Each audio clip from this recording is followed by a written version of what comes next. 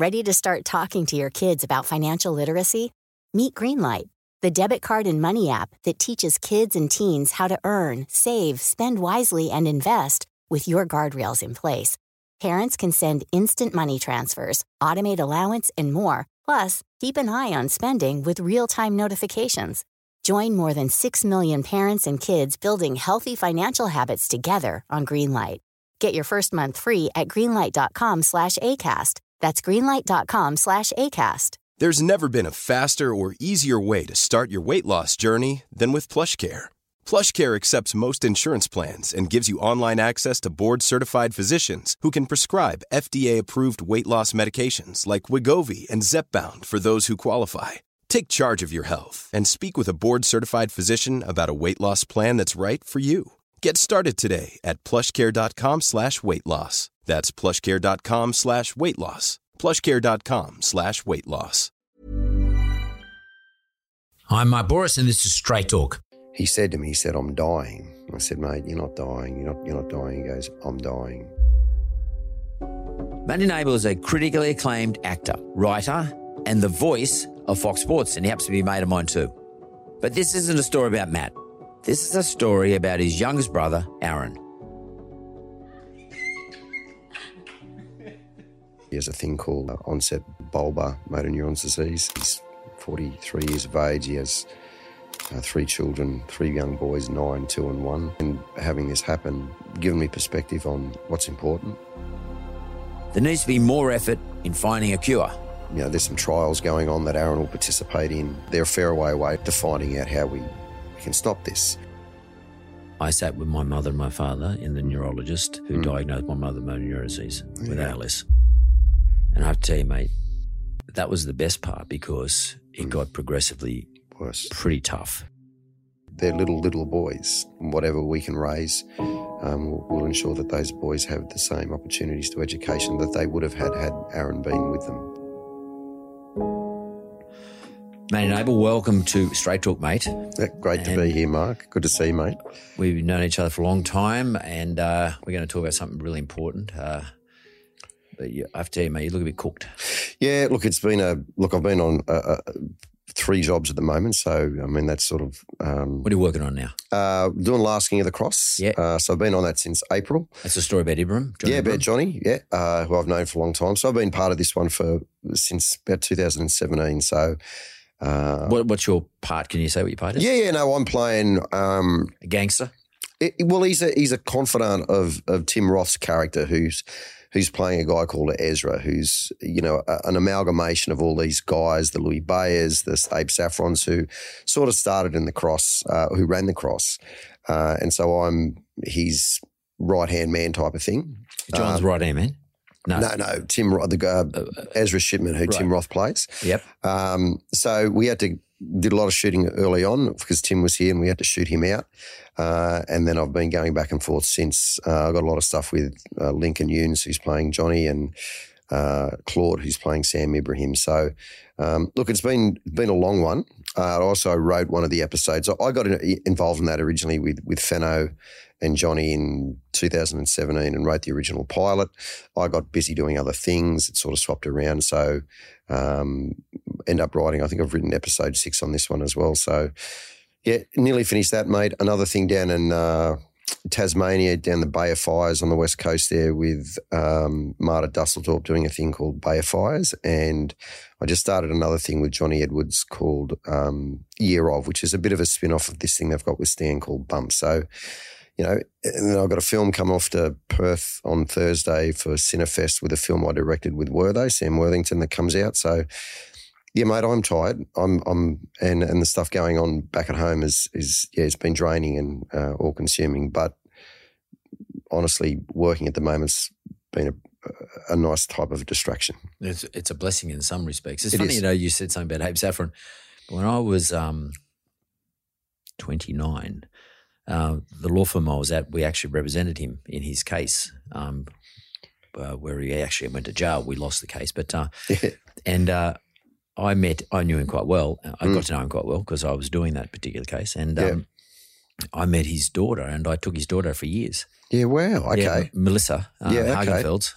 And I I sort of got to know a little bit about his life because I was dating his daughter. Yeah. And I got to know him more in a private sense as opposed to what you read in the newspapers. And it was, and it was, then he went to jail after that. And then I really lost contact with him after then. He died a little bit later. But it was interesting because he was a very polite, never swore, I never saw him raise his voice or get angry.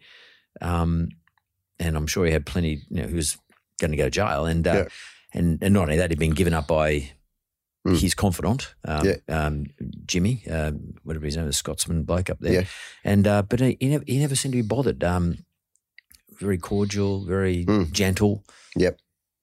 It was just like an amazing sort of experience. And you're doing the series with John Ibrahim about John Ibrahim now. And again, I've got to meet him, and he's he's fairly quiet and.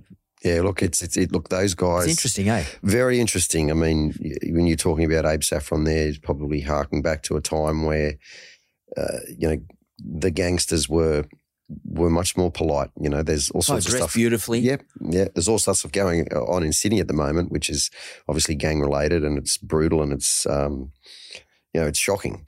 Back then, those days, there was a kind of elegance about what was going on with those guys. Feel more respectful or something. Yeah, look, I think that was back then. I think there was the only thing you had to fear about gangsters was if you're involved with them. Yeah. At the moment, it all seems a little bit random, and it's a little terrifying. But these guys ran the business the way they ran it, and I've got to know John really, really well over the last few years. And one thing that sort of gets me about or struck me straight away with him is the charisma that guy sort of exudes. And I think that, that's not a very, very common thing. And I think when you're a leader of men, particularly in that sphere, and I don't pretend to know, what that world was like other than what I've read and what he's shared, that charisma and that confidence, albeit being in a very, very controlled and polite way, goes a long way. I mean, as soon as I met him, I was like, I understand. I get it. I understand why you've commanded the respect and adulation of the people that have worked for you, and also how you've gotten to where you have gotten to. There's an innate thing, I think, Mark, that those types of guys are born with. Now, if John hadn't been operating in that world, then he would have been an immense success somewhere else by virtue of the fact that he has that innate confidence and charisma. What is that charisma, though? I mean, because you have to act out these roles. I mean, you have to study these individuals. You're not acting his role, but nonetheless, you're studying people, and that's what you do. Yeah, and then you can recreate that. What do you think it is? Is it charisma, charm? What is it? Look, I think it's like a confluence of things that sort of come together for one person. I think, there's part that is innate, that's intrinsic, that they're born with, and then I think whatever journey they've had to where they get to as a leader, or people talk about actors and charisma as well. That's I think. Again, that's something that you can recognise immediately with some people, and I'm not sure that they understand why they have it. They just have the ability to light up a room, to make people laugh, to make people feel good about themselves, and other people want to be in their company. So I think there's some of it can be learned. I think there's certainly an art and a craft to it, but I think a lot of it is just what people are born with, and when you recognise it, it's very, very obvious. In the same breath, there are people who are confident con men, and I remember meeting one guy who they did a podcast about, and I worked for him for a year or so and got to know him. His name's Hamish Watson. So he's in jail now, but that guy had a charisma and confidence that got people who should have known, a lot better, and were savvy business people, or reportedly savvy business people, that handed money hand over fist. I remember him. Yeah, and he got people to do that. And I remember seeing him one day. He was on a boat. He just bought this Sunseeker boat, and I remember looking at him, and I was only 27 or 28 at the time, and being really impressed. In saying that, I also knew that he was lying about certain things. I didn't have any idea about financially what he was doing, but he would tell fibs, and I would like, that's a lie. I mean, that's a lie. But he still, I mean, that's the ability of people with that sort of innate ability, is to get people to believe in them when they know they're being told lies. Being persuasive. Persuasive and giving them a sense of comfort that everything's going to be okay. And for a lot of these people, he was able to, they'd come to him concerned about their money and walk away 5 minutes later thinking that was fine and they're making more money. Yeah. You know, so but that was a similar type of confidence and charisma that guy had. And I've only identified it a couple of times in people, but John Ibrahim's certainly one of those guys, and he's not like that, but he has an enduring charisma, an enduring competence. He does, yeah. It's sort of not bullshit.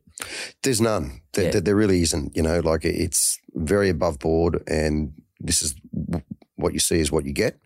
But in saying that, it's very endearing. So, you know, I enjoy being in his company. I enjoy watching, you know, as a writer, I love watching, you know, the interactions between people and seeing other people in his company, you know, is a really good lesson in what that sort of confidence can provide other people. It's fascinating. Matt, I've watched you many years. I mean, you've played rugby league. You were a fighter for a while. Mm-hmm. You're an actor and a well-known actor. You're a writer. You direct. All of these things are really pretty challenging. You know, they have their challenges, but you just got knocked for six, haven't you? Yeah, we have. I mean, when you go through those things that you just said, you know, I don't really. I guess I've had a very, very diverse sort of life in that regard. You don't really think about it too much when you're just sort of going from day to day. But yeah, in the last month, my younger brother, who there's five of us, he's the youngest.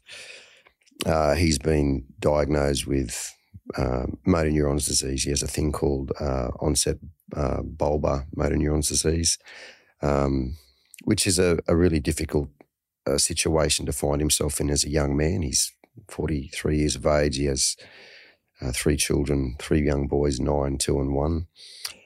There's 4 different types of motor neuron disease that sort of falls under this ALS banner, or ALS falling under motor neuron disease. And the one that he has got, you know, the life expectancy isn't long. You know, it's sort of 6 months to 3 years from the moment you start exhibiting symptoms, and so for him and for us it's just sort of taken us all, hit us for 6, and I was aware of motor neurons disease. My sister was a carer for a friend of hers who had it and passed away, and the cruel nature of it is it just little by little takes everything from him. So he's struggling to speak. He's you know, that's where it sort of starts first in this type of MND, and eventually it'll take his ability to walk and to look after himself. As I remember, Aaron was a fairly handy boxer. Aaron and everyone back in, you know, I'm not talking hyperbolically here, he was as good as amateur as we've ever had. I remember. Johnny Lewis will attest to that. Yeah. All the guys he was fighting with at that time. I mean, Garthwood and Natty, they always rap him as a real good fighter. Yeah, he was, you know, he was a national champion at a very early age. And Johnny Lewis, you know, Johnny's very, very close with us. And, you know, he was devastated by this news. And Aaron was sent a text message that Johnny had sent. And Johnny had said, you know, like, what you achieved in that early period of boxing hadn't been done here, not here. The way he was handling himself against Costa Zoo, against Justin Rousel, he was exceptional, yeah. Gave it away relatively early, Mark, and never turned pro, so he stayed as an amateur. But, yeah, he was exceptional. And so he always stayed fit and healthy. So, and that's the... Not a big drinker? Oh no, he had his problems with that. He's been sober now for I think 3 years, but he certainly went down that path of you know, he didn't really look after himself that well. But there's a lot of evidence to suggest that a lot of those things may be associated with head trauma and having too many hits. And, there's a lot of research now into how addiction and mental health issues can take hold after people have endured, particularly in combat sports or rugby league, too many hits. So to what degree, we don't know. But and the sad thing is he got through that, and he's always just been a beautiful young man. He's a gentle, kind soul, and he's got his 3 boys at the moment that he adores, and that's very difficult for him at the moment. I think more than anything, which is hard for us to watch, is the fear that he has, and he's frightened because he knows how this ends up. It's unlike. And there's some cruel diseases. I mean, obviously cancer's a very cruel disease, but within cancer then there's treatments, and there's always an opportunity or a hope that you can be cured. Unfortunately with this, they're not at that stage yet. So people who develop it will pass away. So, can I ask you a question, Manny? If you cast your mind back, say, how long ago was he diagnosed, or how long ago did you find out about it? We found out about it about 5 weeks ago. Okay. Yeah. So if you cast your mind back, let's say 4 months, 4 or 5 months, did you notice anything different in Yeah, we did. His speech was getting progressively quite bad. It sounded like he's drunk. Yeah. Or had been drinking. Yeah, like really, or, taken some sort of narcotic or... And we knew that wasn't happening, but he'd also had some lazy speech before that was, probably all it was from boxing, So a lot of guys walked out of those gyms and had similar problems. So I always thought, and that was the thinking going on in our family, that was probably just the progression of that. But he knew. I remember being in Crescent Head, it was been 6 weeks ago now, 7 weeks ago, with my oldest boy. He had an 18th with his friends up there, and I went along with him, and my sister rang me and said, look, Aaron's distressed. He's really upset. And I got on the phone with him, and the speech was, he was crying, so the speech was impeded. But he said to me, I'm dying. I said, mate, you're not dying. You're not dying. He goes, I'm dying. This is before he got the diagnosis. Yeah. He said, there's something wrong here. I'm dying. And then it would have been a week later. He went to the neurologist again and was diagnosed. And look, he didn't know what it was. We didn't. Look, I was ignorant in motor neuron disease, and that's why there needs to be an immense amount of awareness and light brought to it, because it's one of the most insipid diseases that we have. Incurable too. Incurable, and there is a cure out there somewhere. And so for Aaron, it was, like I said, he knew something was wrong, but to have that confirmed was debilitating more for us than perhaps him, because I think he could see something on the horizon that wasn't right. But for us, it was, just floored everyone, his family, his friends. Obviously, his children at an age where they can't comprehend what's going on. And his partner, it's incredibly...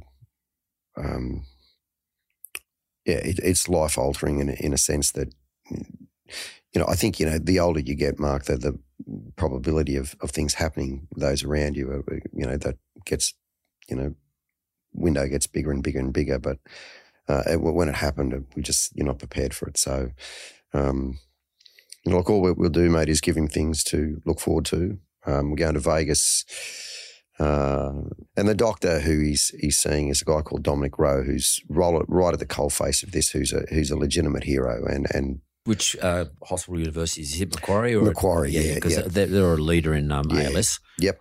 So he's been fantastic, and we went in there, and we're all there together when we went for he had a diagnosis, and then this was to confirm the diagnosis, and he was there, and he said, look, I said, well, I'm thinking about we're all going to go to Vegas. And he said, go. said, go. Do whatever you can. Aaron, don't go back to work. Matty, 3 years ago, in July, 3 years ago, I sat with my mother and my father and the neurologist who diagnosed my mother with motor neuron disease with ALS. Yeah. And I remember maybe a month before ringing my mum. Mum didn't drink. She was Irish. She didn't drink, which is a funny situation. But I said, Mum, you sound like you'd been drinking.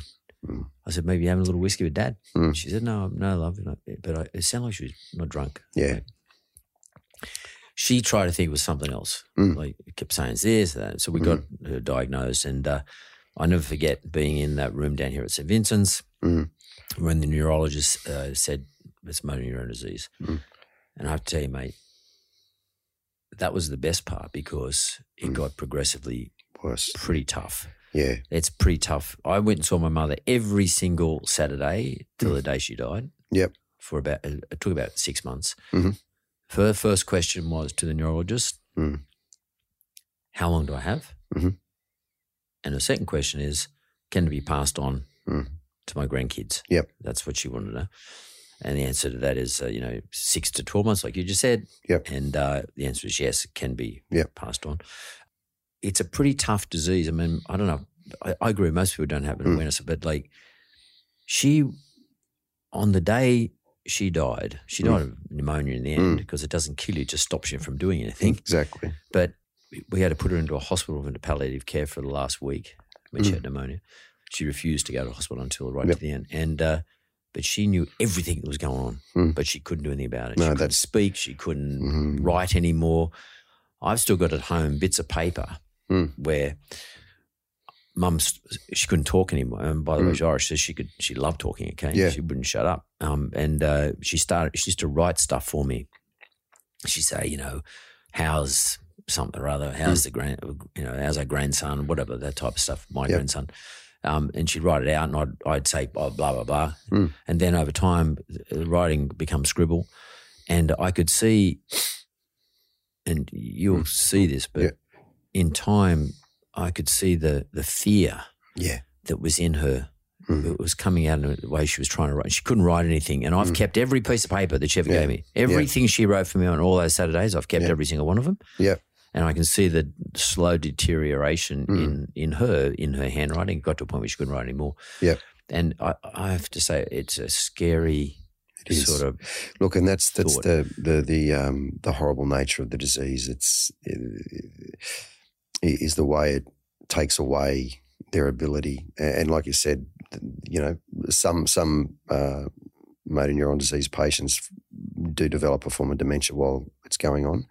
But for a lot of them, their mind's as sharp as it ever was. So what they're bearing witness to as they're going on is they're very aware of what's going on. So that's the cool nature of it. And that's why, and it affects, I had no idea that you went through this. I mean, and it affects many more people than people might realise. Can I tell you a little story? You said something to me a few years ago. Yeah. You might not remember this, but remember I was fighting Gary Jublin on the EXO? Yep. Doing EXO with him? Yep. The day I jumped in the ring with Gary was the day my mother went into the hospital and she was dead 5 days later. Oh, my God. And I should never have gone into that night with Jubes. No. But I thought, and it's a funny thing, I'll tell you a funny story. My mother hated me fighting, hated me boxing, hates it. Because my dad was a fighter. She absolutely hates it. And I used to not tell her. I fight once or twice a year and I just wouldn't say nothing.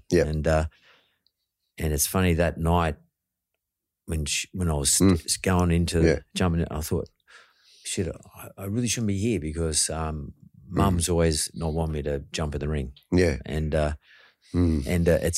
I'll never forget it. Never ever forget that day. I'll never forget the day when, and by the way, Gary gave me a standing 8. Yeah. I copped one off him. Yeah. Well, mate, look, it's, I think all these things are related. I don't care. I mean, your brother's a fighter. I don't care whether they are, they aren't. It doesn't matter. I just feel as though we're getting taught a lesson here. Yeah. Yep. Like there's a lesson in all of this stuff, look after ourselves and be aware of the people we affect in our lives. And it gives you an enormous amount of perspective. I mean, for me, I look at, my life outside of my brothers and having this affect me the way it's affected me? How do I look at life now? And to me, it's, for the people that you love, be kind. Yeah. It costs nothing and it makes a difference to them. And I've been very prolific in knocking off things over the past sort of 15 years and setting goals, and I've been very driven that way. And having this happen just has given me perspective on what's important, and my family's always been the most important thing, but even more so now than ever before. It makes you realise that, for me, there are 5 things and the rest of it's fluff. I came in as a son, and I'm a brother, I'm a friend, I'm a husband, and I'm a father. Now, beyond those 5 things, it's all shit. It really is. I'll let myself down in those relationships at different stages, but as long as I'm aware that because it does matter, that you're trying and that you are trying to be the best person you can for those people, it does matter. Because when we go, and I can see it in Aaron's eyes now, what matters is the effect you've had on people and the love and the energy that you've had and you've passed on. So, it's given us all perspective. How's he dealing with it? Yeah, look, it's he has his moments, and he's, broke my heart the other day when he broke down, and because he can't talk properly, he can't get his words out, but it was the level of fear for his children, that they need to be looked after and have some sort of financial situation where their education is looked after, that their well-being is looked after. I mean, they're little boys, they'll be fatherless, and that for him is where his great fear lies at the moment. He said to me the other day, he made me very proud, and I'm not sure I could have been like that, but he goes, I don't feel sorry for myself. He goes, this is it, and here's what it is. He said, but for my children, that's all that matters. So, I think that there must be some point, if you're in that situation like your mother, like Aaron is, that there's an acceptance that falls over you and you go, okay, this is what's coming. And death comes for all of us. But he's got a limited time here now, so he's I can see him thinking about what's important and how he wants to make sure that he doesn't hurt anyone, that he doesn't that he can understand that it's hard for everyone else around him as well. How do they do with the kids? What do the kids think? Well, the 9-year-old, he just knows his dad's unwell and can't communicate very well. Be very careful about how they unload the information to kids like that, because they don't need to know. What will happen, and he'll deal with it in the moment. The 2-year-old and the 1-year-old are, they're just they just love their old man. Like they're at that innocent point. Joy. Yeah, innocent joy. They don't know. They've got no idea. The 2-year-old, Aaron communicates with him the best way he can, and it usually is at the moment it's just hugging him and kissing him and cuddling him and laughing with him, playing with him. Same with the 1-year-old. So they'll deal with it. And for us, what's important is that they are now my kids as well, and they will be looked after, and I will treat them like they're my children, and love them that way, and make sure that they are looked after and given the opportunities that they can be afforded, but and make sure that they'll remember him the way we all did, and they'll get to see things as they grow older that they won't remember, that will be before they were born, but they will all be pieces that we give these kids so that they've got, particularly the 2 youngest kids, that they understand who he was. You'll fill in the gaps. We'll fill in the gaps for them, and we'll make sure that they're aware of just who their dad was. And for him, that's a really important piece to this, because that's what he's afraid of. Are your parents still alive? Yeah, they are. Yeah. And look, must be tough for them. Yeah, look, look, to bear witness to what's going on with them is very confronting, because they're in a situation where we all know what's happening, and that's their little boy. He was the youngest, and particularly my father at the moment. He's aged 10 years and 2 weeks. You know, he's really broken. My mother is. You know, we talk every day. All of us talk every day, and we're all there for each other. But it's hard for us to watch them. You know, I think it's hard for Aaron, because he knows what they're going through. So, but you know what we try and do, mate? Look, I try and make him laugh. You know, like, and he does. That's what I did for Mum. Yeah, try and give him a laugh, give him things to look forward to, and I'll do a really big fundraiser in December, and I'll lean on everyone. I've got enormous reach, so I'll use all that. What's the fundraiser? Tell me about that. So we'll have a fundraiser probably in December, and I'll make contact with the people I need to. You know, I'll get people from the acting community, sport community, you know, business people all together, so that we're in a situation with an auction that we can raise a significant amount of money. I'll have Dominic Rowe up there talking, and bring some real awareness in and around what needs to happen so that this doesn't happen to other families. And at the moment, they're a long way from, you know, there's some trials going on that Aaron will participate in, but they're a long way from, you know, they're a fair way away from how, what I understand, to finding out how we can stop this.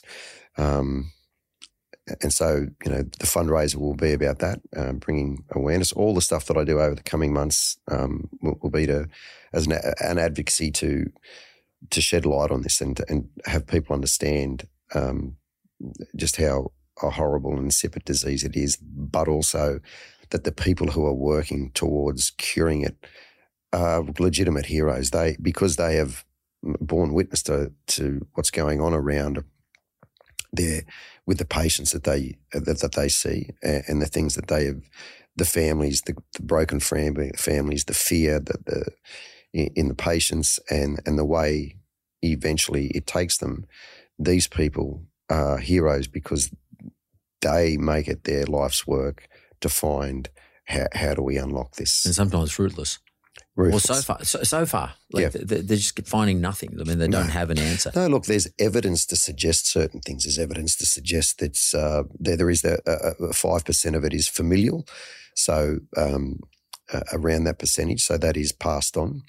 And then there's this sporadic form, and then they do research into what may. So there's clusters of it. So there's clusters in the Riverina. They're thinking there might be some sort of correlation between the algal blooms in the lakes or the water systems there. There's a disproportionate amount of elite athletes who get it, whether that's to do with strenuous exercise or taking hits in the head. You know, I don't know. Aaron probably fell into a few categories where, you know, there was evidence to suggest something might have happened. You know, elite boxing, training hard. He was also a greenkeeper. There's evidence to suggest pesticides and all sorts of things. So, but they can't put their finger on anything, Mark, and say this is what causes it. And that's the great mystery. So, you know, and frustrating when you look at the technological advances that we have made and where the world sits on that level. You're sending guys to space, you know, as recreation.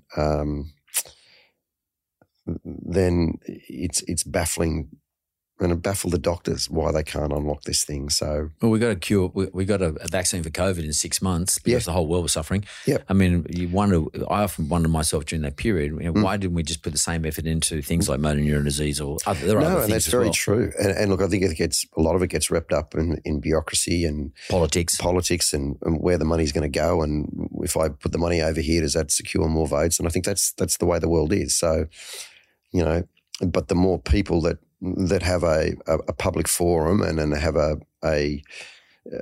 something of some currency to get it out there, then that needs to happen. And the more people like you who bring this awareness. Yeah. When I went to meet went to the Brain and Mind Centre with my mother, the neurologist there said an interesting fact is that the Irish have a high propensity. One person per day gets diagnosed with motor neuron disease. Yeah. Okay. And there is a genetic mutation which you can get tested for. And but that genetic mutation might not actually ever express itself. My mother's 85 when she got it. Yep. But there are things that needs to cross over the genetic mutation to express itself. Yep.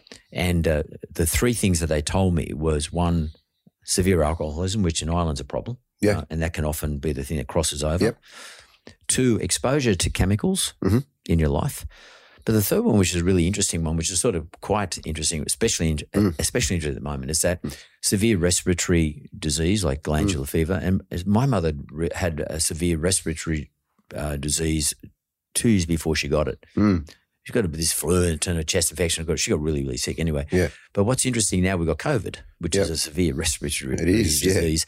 And, we have a very big Irish population, or genetically in Australia, as they do in the States. But it's actually probably a bigger issue than governments give it credit, and probably should be actually addressing, because at the end of the day, it costs the health system a lot. Yeah. To deal with this. It does. Because there's It's carers so and there's all debilitating. sorts It of is, things. yeah. And, you would think that to yourself that maybe at some stage somebody can put a case to the government to say maybe you should be allocating more money to this than you currently are, because it has a potential to be a lot broader. There's so many people I hear about who have been now touched by motor neuron disease. No, way more than I remember ever. Me too. Yeah. All of a sudden, maybe the last 10 years. I agree. Totally agree. And that's the concerning thing. It's touching more people now than it seems to ever have seemed to. So, that is a concern. And like you said then, that there's a confluence of things. If there are evidence to suggest certain things may be causing that, then you don't want this to be more widespread than it is, because it is a big strain financially on an economy, because there are things that need to be in place, because these patients end up invalid. So there's a lot of infrastructure and care that needs to go on around while the disease deteriorates. Especially when it gets towards the latter stages, because they can't do anything for it. They can't control the bowel or anything like that. And it puts enormous strain on the family. Like my dad, and you should be aware of this, but my dad, I didn't realise, but he got so run down looking after mum. Only now I can see, because he's really well now, because he's recovered from it.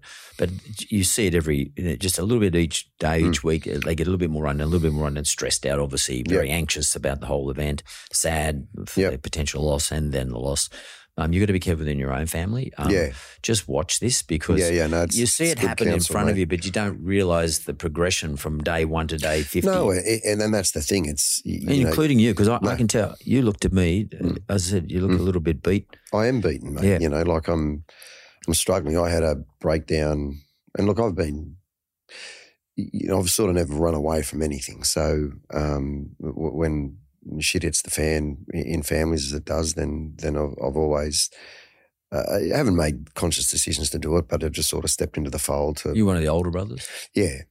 To take care of things and to be there as a level of support. But I had a moment on Sunday morning, where it just got on top of me, and I probably needed to purge myself and get it out. But it's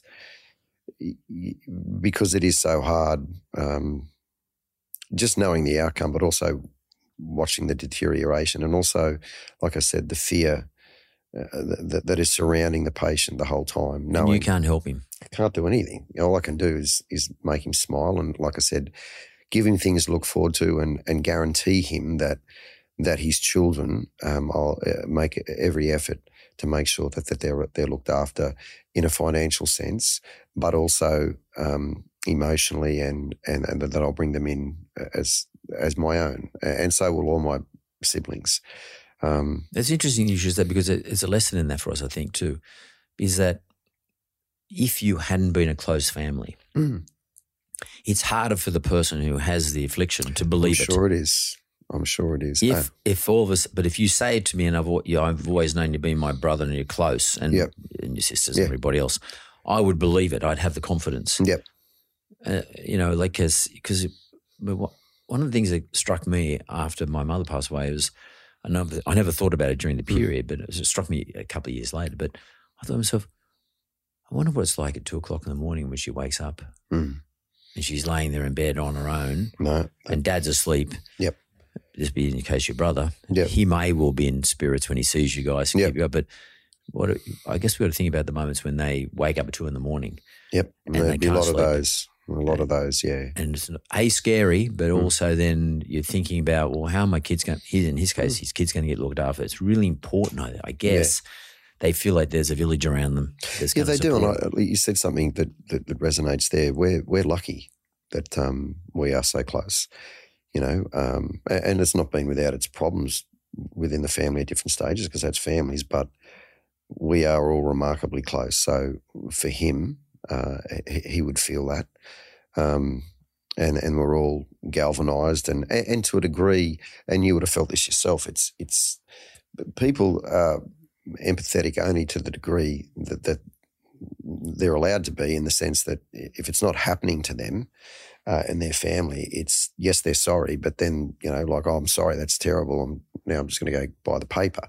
I know that's fine. That's life. Everyone is a party to that at different stages when you hear bad news of other people, even so when it's people that you know. So the person it's happening to is my brother. It's not happening to me, but the fallout from it is happening to us collectively, the immediate family. And it's hard for some people to get their head around that, even, the peripheral type of family, and they're not experiencing the same level of anxiety or desperation to get this out, or the great sadness that we are. And so, as a family, coming together is really, really important. We do things that we get to see each other all the time, and that we're with Aaron, and, he gets to see all that type of love and comfort. And because honestly, there's not much else you can do, Mark, and inevitably we all die alone.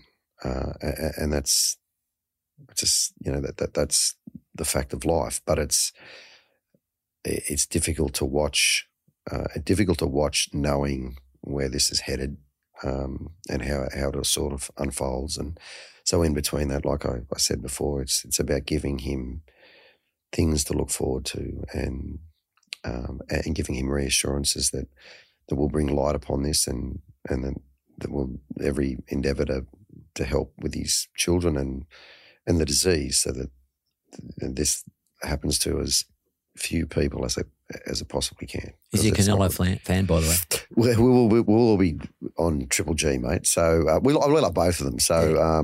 But he's a Triple G fan? Yeah. I think we're all sort of in Triple G's corner for this one. I don't think he's going to win, but look, it'll be a good fight. The last two fights were really, really good and really, really close. And look, we're staying at the Venetian, and we'll do some pool parties, and we'll have a good time. Is he walking around? Okay. He's he can on a frame or anything? No. At the moment he's walking. Like he's having some trouble with stability, but he's walking. So we wanted to get this done. That'd be cool. Yeah, it'd be great. Who's going in the family? So it'll be my older brother, myself, my sister's not going to go, and then my other brother, who's 2 years older than Aaron. Then Aaron. That's Adam, is it? Yeah, Adam. Yep. And then there's a couple of his mates that he went to school with, so they'll come along. And we'll meet a couple of guys who are already in America. They'll meet us in LA. So we're going to do a road trip from LA to Vegas. I'll drive through the desert? Yeah, we'll do all that, mate. Yeah, Death Valley. Yeah.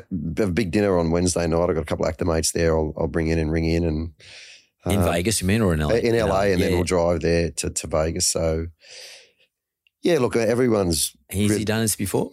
He did a lot of travel. Yeah, he's done a lot of travel with Adam. They're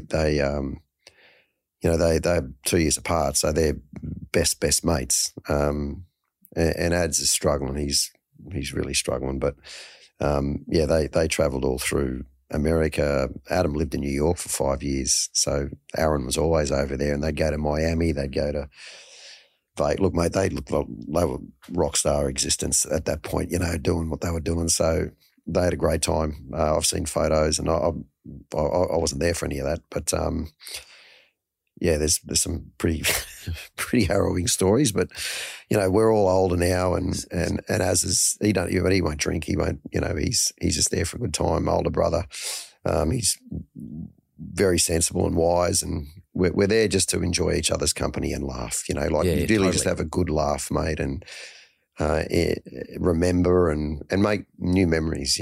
That's what it's all about. And the level of excitement that everyone's got at the moment is palpable. Every time we talk about it and we see each other, it's something we're really looking forward to, and we'll just keep doing those things, mate, on smaller scales. But well, you shouldn't stop. No, because he's alive, mate. He's alive, and he's still his got brain's working. Still got a sense of humour. Like he said, he's got a sense of humour. He said, "I'm going to try and get an upgrade to, when we're flying over to business class." And I said, "Why are you going to do that?" And he said, "I'll just, talk, and then they can see how much, I'm in a bit of trouble here. Can I get comfortable?" And but he's had he's got that about him. He's a rascal. So he told me, "I've been upgraded 3 times, mate. There was nothing wrong with me at all." So he goes. So that makes me laugh. I think he's got a sense of humour, and he's that makes me feel good. Who are you guys travelling with? We're just on Delta, mate. We were Delta Airlines. Yeah, just Delta, and we're all in a row together, and we're together, mate. Yeah. It doesn't matter. We could be in a down in the luggage compartment, but we're all together, and that's something we're really, really looking forward to. So and you've got a GoFundMe, and that I'll be very clear on that. That is not for Aaron. Aaron is okay. This is for will be the money that we raise towards research and awareness, and then we'll go into trust, which we're setting up now, the trust accounts for the kids, and so that they are given, they're little boys that they're given, and they'll have, one income with their mother, and she's got to juggle those 3 children, and it'll be hard. So whatever we can raise, we'll ensure that those boys have the same opportunities to education that they would have had Aaron been with them. And look, Aaron's been on the waterfront for 20 years. He's a wharfie, and those guys, what they've done for him is extraordinary. They just gifted him a year's wage. Everyone gave him a sickie, and that happened overnight. Amazing. The solidarity that those guys have is incredible. And I've sat with Keto, who's high up in the union, and had these very uncomfortable conversations in the company of my brother. And he just said, he'll be looked after. That he is going to be looked after. He's one of us. And so, like I said, the GoFundMe page is for the children, is for awareness and for research, and to bring light onto this disease. And for as long as I'm drawing breath, I'll be actively involved in anything that I'm asked to do about motor neuron disease, and that's important to me. I mean, I've been very vocal about my mental health issues over the years. That's something that I'm passionate about, because there are too many people that fall through the cracks. And having what we're going through now, this will be a pursuit that you feel passionately about, because we're experiencing in real time what the outcomes are and the effects, and that there's got to be, and there's a cure out there somewhere, and we have to find it. It's interesting that I'm speaking to you about this today. This Thursday, I get my MND genetic results. Right. So, but they told me that I've got to go see a counsellor first. Yeah, right. And I thought, shit. Yeah. hope that doesn't mean I got the mutation. Yep. Then I thought, well, if I got it, I got it. Like, I'd rather know. Yep. A lot of people struggle with actually, should they go and get the test for it? Yep. And it takes 12 weeks. I had the test 12 weeks ago. Yep. Well, that's daunting. You know, that is daunting. Yeah. I thought, shit, that's amazing. I'm seeing Maddie this week and I'm getting my results on Thursday. Yeah. And it's I take the view that by the way, the tests are very expensive, and an ordinary person, an average person, would not be able to afford it. Yep. I'm blessed; I can afford it. Yep. But at the same time, I think it's wrong that they can't. That only someone like me can afford it. Yeah. Because there's, everybody should be able to get this test. Yep. And I had to go to a private organisation to get it done. Yep. You can't just walk down the road at St Vincent's and get it done. Yep. I tried to do that during the lockdowns, the COVID. I couldn't even get anyone to answer a phone down there at the various places down at St Vincent's. And then in the end, I had a guy, and funny enough, I had a guy on my podcast who's got a scientific background, who runs his business that does these tests for dementia and all sorts of things. But I got him to organise it for me. But do you think that now you know what you know? Do you think that an important part of this should that everybody should, whoever wants to get tested should be able to get tested for an affordable price? Look, I think that's part of bringing this into the public sphere, and to make sure that there are concessions made with government funding so that happens. You know what I mean? That is a part of the mechanism of fighting this is to get as many people tested who are in danger of passing it on or having it passed on to them, because the quicker that they can look. The unfortunate thing with the disease is that Aaron's probably had this between 2 and 5 years. Yeah, and it only you only start to show symptoms when the neurons cross that threshold, when there's more sick neurons than there are healthy neurons. But at that point, it's too late. Yeah. But if they can, perhaps there's something in that, knowing the people who are genetically predisposed to getting it, that there's tests or something that they could do to provide some sort of evidence or pathway into finding something that eliminates the cause or eliminates the possibility of them actually then developing it. Or at least extending the time that you do have it. Yes. Like from, say, 3 years or 6 months to a longer period. Yep. So at least you can get your shit together. Exactly. You get your life organised. In your case and your brother's, if you had known this some time ago, he might have been in a position to put money in a trust and, Yes, exactly. And talk to his kids and talk to his wife and his partner and talk to his family and sort of build it up into something much more palatable, manageable. Yep. Yeah. That sort of gave him confidence that there is a future for everybody around me. Yeah. You're right. Like, at the end of the day, I took the view if I find out I've got a genetic predisposition for it, it is what it is, because we're all going to go for something. Yeah, of course. Yeah. But it allows me to manage things. Yeah. To do things. Yeah. And I might have a different perspective on my life too. I might say, hang on a minute. Exactly. I might go and join Maddie and the boys over in Las Vegas. So if I ring you up and say, man, I'm booking a ticket to Vegas, you know what's happening. You know what's happening, okay? Yeah, But I'm serious though, because I think. Yeah. So some people probably don't like to know about these things, but I think this should be available for those people who do want to know about it. Yeah, I agree. Governments need to do something about it. Yep, and we need to build up awareness, particularly if you do have these backgrounds, these genetic Irish backgrounds and stuff like that. Or Celtic backgrounds, it's a thing. Yeah. Yeah, and that's the thing, that they are, like I said, there's evidence to suggest these things. So that's where the time and the money needs to be poured into, so that whatever. Wherever the hounds are leading them on, okay, this is a thing, then that's where there needs to be an exacerbated type of research and awareness. I think that's important that's really important to get a hold of this thing. I think it's going to be individuals like you, maybe me and others who are going to start to – we all got to push these things together. And by the way, I'd love to come to the function that you're holding in December if you don't mind. And of course, I'll bring some people with me. But can I ask a question? Yeah. Like it's quite a personal question though. How do you feel? I'm just sad, mate. Just really sad. Sad for him. for his kids.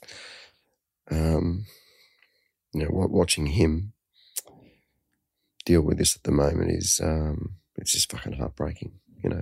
That's a level of sadness I've never felt. And it's but again, we in great sadness also there are moments of elevated joy because you know what's in the future, so you enjoy things a little bit more with him and don't take things for granted, and you cherish things that sometimes you might not have. And like I said, the perspective you get in life because of this hopefully changes me for the better. You ask how I feel, I want to come out of this better person, better son, better brother, better friend, better husband, and a better father. That for me is really important, really important. And to love him as much as I can while he's here, and let him know that. But it's hard, mate. It's tough. We're struggling, and we're not alone. You went through this, and there are families going through this every day. Dom, the doctor, said that he has 3 people a week that come into his office, and he has to tell them this. He said, if you're in my office, it's not a good day. There is nothing good about this. So we got to find, his words, we have to find a solution. And that's incumbent on everyone who's been affected by this, to do what they can.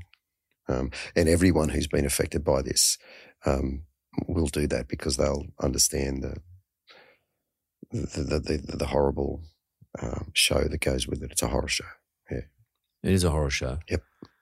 Manny, I wish your brother all the best. I particularly wish his family, his immediate family, his kids, every assistance that they can possibly get. And if there's anything I can help for you or your brother or your family, just let me know, Mum.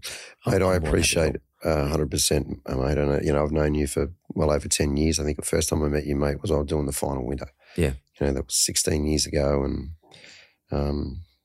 I greatly appreciate your time, mate, and sharing your story with me. I didn't know. So there's a solidarity between you and I, mate, that won't get broken because of what we bear witness to. So thank you, mate. And like I said, over the next however long, I'll do what I can to bring awareness and raise money. We'll put that link into the show notes of this podcast, mate. Thanks, Mark. And all my heartfelt love for your brother. Thank you, buddy. Please do. I appreciate that. Thanks, mate.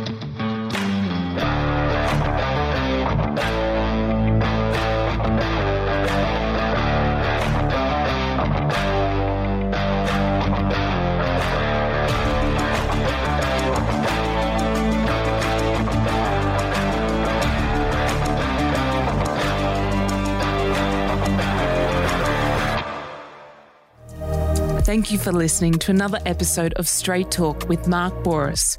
Audio production by Jessica Smalley. Production assistants Jonathan Leondis and Simon McDermott. This is a Mentored podcast. Step onto the legendary clay courts of Roland Garros, where the world's best players battle it out at the French Open for a chance to win a Grand Slam title. Tennis Channel Plus is your place to watch. Stream every court from your phone or smart TV live in HD. See the action unfold as legends fight for glory and new rivalries emerge. Daily live coverage begins Monday, May 20th, with match replays on demand so you never miss a moment. From the first serve to the final point, Roland Garros promises unforgettable moments and new chapters in tennis history. Stream now with Tennis Channel Plus to be there when it happens. Hi, this is Paige from Giggly Squad, and I want to talk to you about Splash Refresher and my water intake. Okay, so you guys obviously know that I'm a hydrated girly, but sometimes when you drink that much water, it starts to just taste bland, and you're just like, I need something to spice it up. That's why I love Splash Refresher. It has 0 sugar, 0 calories, and it's a splash of sweetness. And they come in 5 different flavors. They're so good. Wild berry, acai grape, pineapple mango, lemon, and mandarin orange. My favorite is the wild berry because I just love a berry. So if you're like me and you're drinking water all day, then try Splash Refresher. It's going to absolutely change your water game, and it's good for you.